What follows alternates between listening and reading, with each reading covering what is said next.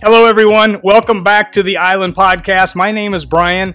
This is part 2 of a series we're calling It Sucks to Be You. And today we're going to pay attention to a character who plays a minor role but answers a really big question. His name is Uzzah. Now look, I'm trying to make these podcasts about 12 to 15 minutes long, so I'm not going to be able to spend a lot of time. I do want you to know that I'm writing a 5 little book part series called It Sucks to Be You. Each one of the little books will go in depth to each one of these stories that I'm trying to tell, but for our purposes, I'm going to kind of fly right through it, if that's okay with you. So let me give you a real quick background to the story.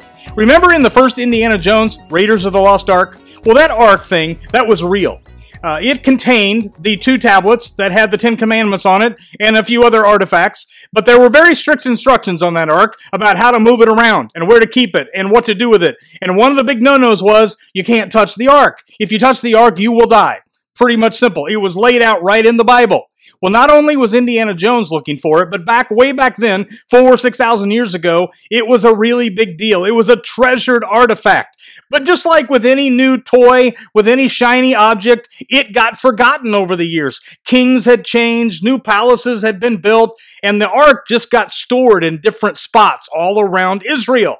Well, King David now was the king, and he wanted to find that sucker and bring it back to the palace where it belonged. So, let me read to you the scripture that goes along with this, because it's a pretty cool story. David mustered the pick of the troops of Israel, 30 divisions of soldiers, lots of them. Together with his soldiers, David headed for Bala, or Buala, I don't know, to recover the chest of God.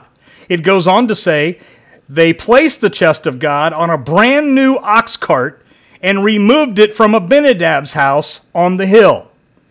Uzzah and Ahio, Abinadab's sons, were driving the new cart loaded with the chest of God. One of the brothers, Ahio, was in the lead, and Uzzah was walking alongside the cart next to the chest.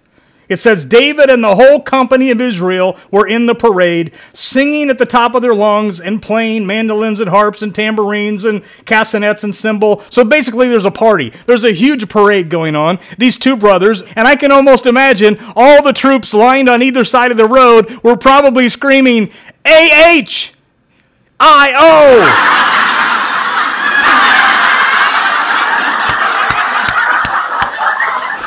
I've been waiting a week to tell that joke. Get it? A-H-I-O, cause of the Ohio State thing? Anyway, here's where the story gets interesting. When they came to the threshing floor of Nacon, the oxen stumbled. Maybe there was a little pothole. So Uzzah reached out and grabbed the chest of God. God blazed in anger against Uzzah and struck him hard because he had profaned the chest of God. Uzzah died on the spot right alongside the chest. Hence the title, It Sucks to Be Uzzah. If there's one thing that I've been confronted with over the last 35 years being around the whole Christian church thing, it's this, by people who are doubting. Why would I want to follow a God who's not fair? Because let's be honest. I mean, look at this story. Okay, I get it. I've heard the sermons. I know what the cheesy preacher would say. You see, the cheesy preacher would say, because I've searched this, I've heard these sermons before, he would say that God was after something. You see, what happened as a result of this story is King David went back to the Old Testament scrolls and saw how to properly take care of the Ark of the Covenant, how properly to move it from one place to the other. So as a result, the big picture is King David was driven back to the Word, and he led Israel back to God. I get that. I get the big picture. I've heard all the analogies. I've heard all the neatly wrapped up arguments, but I still got the question, what about Uzzah? He's a guy. That's a real person that God supposedly cares about. And I know it's not just stories from 4,000 years ago. You have them. I have them. I remember when I was younger, someone very important in my life needed a heart transplant. our entire town, our church, our entire community, everybody who knew of the situation, we got together in prayer vigils and we started prayer chains, praying that the person that we loved would get a heart transplant. But you know what that meant? That if we got our prayers answered, somebody else had to die. Some other family had to go through a tragedy. Same thing happened when we found out we couldn't have kids and we were going to adopt. We got our family and friends and our church and everybody who cared about us. We were praying that God would send a little baby into our life. And He did that 3 different times. I have 3 great sons. But in order to do that, some young birth mother and their family had to go through a really hard time. I mean, this happens all the time. You probably have story after story. My mom died at 64 of cancer. She never drank. She never smoked. She was one of the healthiest people that I had ever known, and yet her body was riddled with cancer. Did good things happen about it? Did she inspire a lot of people? Have we told her story over and over again? Absolutely, there's a big picture. But doggone it, that's not fair. Well, I'm not here to give you a snappy little answer. That's not what the island is about. That's not what I'm about. That's not what any of this is about. Because first of all, I want you to hear that if you've ever been in that place in your life, if you're there right now, when you wonder, why isn't life fair? Your questions are valid. Your doubts are valid. Keep asking those questions.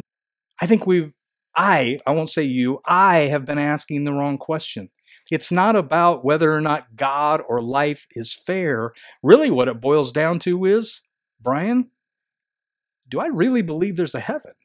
I used to picture that there was this long line of people standing in line waiting to get to meet God or Jesus, and the biggest thing that we would hear, the most frequent thing that we would hear up there would be the question, why? And now, here's where I'm at. I don't think that the most common thing that we're going to hear there is going to be the question why. I honestly believe that the most common thing we're going to hear once we're there and we really understand what it is and what it's all about, I think the most common thing we're going to hear is not why. It's going to be,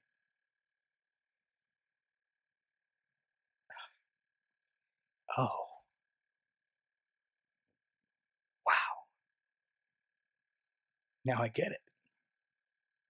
Last week in part 1, I introduced what I called the doubt meter. I asked you if your belief in God and the Bible was on a scale of 0 to 10, 0 being that you don't believe any of it, 10 believe you believe all of it. Where would you be on that scale? But I didn't answer the question myself. Well, I want to answer the question right now. Right now, after 55 years, 40 of that, which I've been thinking about this kind of stuff, I'm about an 8.5 if I'm going to be honest with you. Maybe a 9.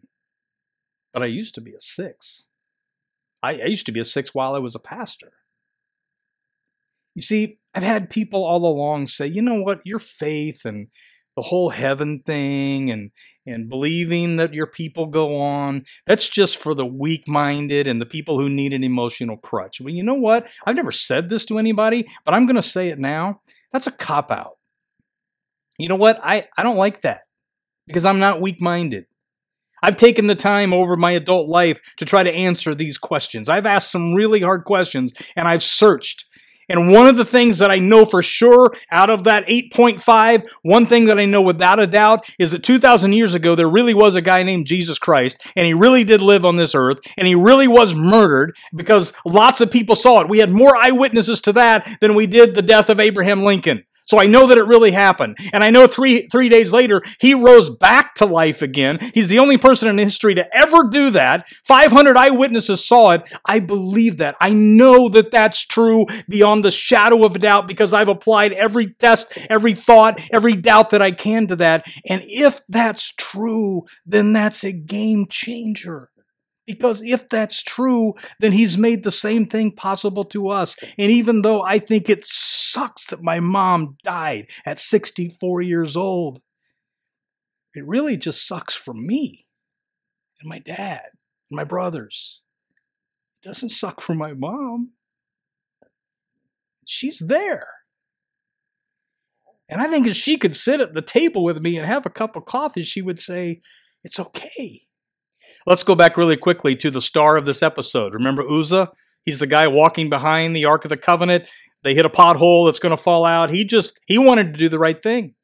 He just wanted to save the ark from falling to the ground. But because of that, and because some rule was broken that maybe he didn't even know about, he was struck dead on the spot. And I know that seems really unfair. It does to me. I don't have all the answers to that. But here's what I actually believe happened. I believe that Uzzah immediately went to heaven. And while those of us left behind might think, man, I hope he got to ask God that question. What'd you do that for? But I don't think Uzzah did that.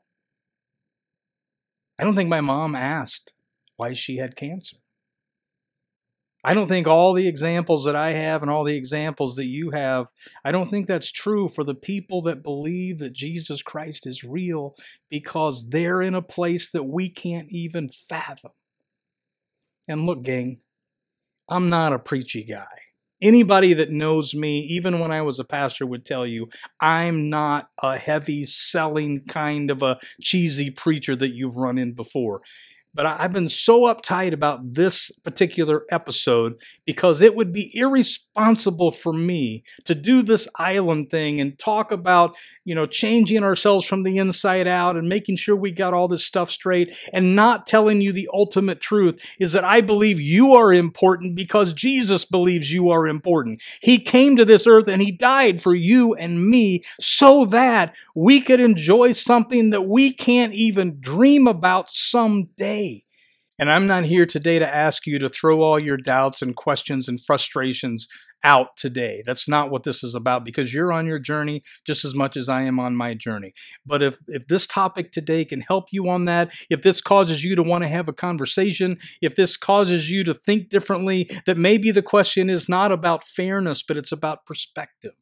During the next week, I will be posting stuff on my page and on the Island page that will be further support of this topic that we're talking about today. And then next weekend, I'll be back with part 3 of the It Sucks to Be You series. But in the meantime, I hope that you'll take some time to think about, what do you think about what happened to Uzzah that day? What do you think when life seems completely unfair? And even those times when you think that God is completely unfair. Those are really important questions to ask. Don't shy away from them. It doesn't mean you don't have faith if you doubt. In fact, the people that I know in my life that have the strongest faith also at different points in their life doubted the most. Thank you once again for joining us here. You have no idea how much it means to me that you take your time and you share this. Please, if this has helped you, please share this to your page. Help us spread this thing. Last week we had over 700 people watch the first episode, and I really want to be able to get this word out to as many places as possible. If you need anything, don't hesitate to give me a message. Otherwise, have a great week out there, all you Islanders. Until next week, have a good one.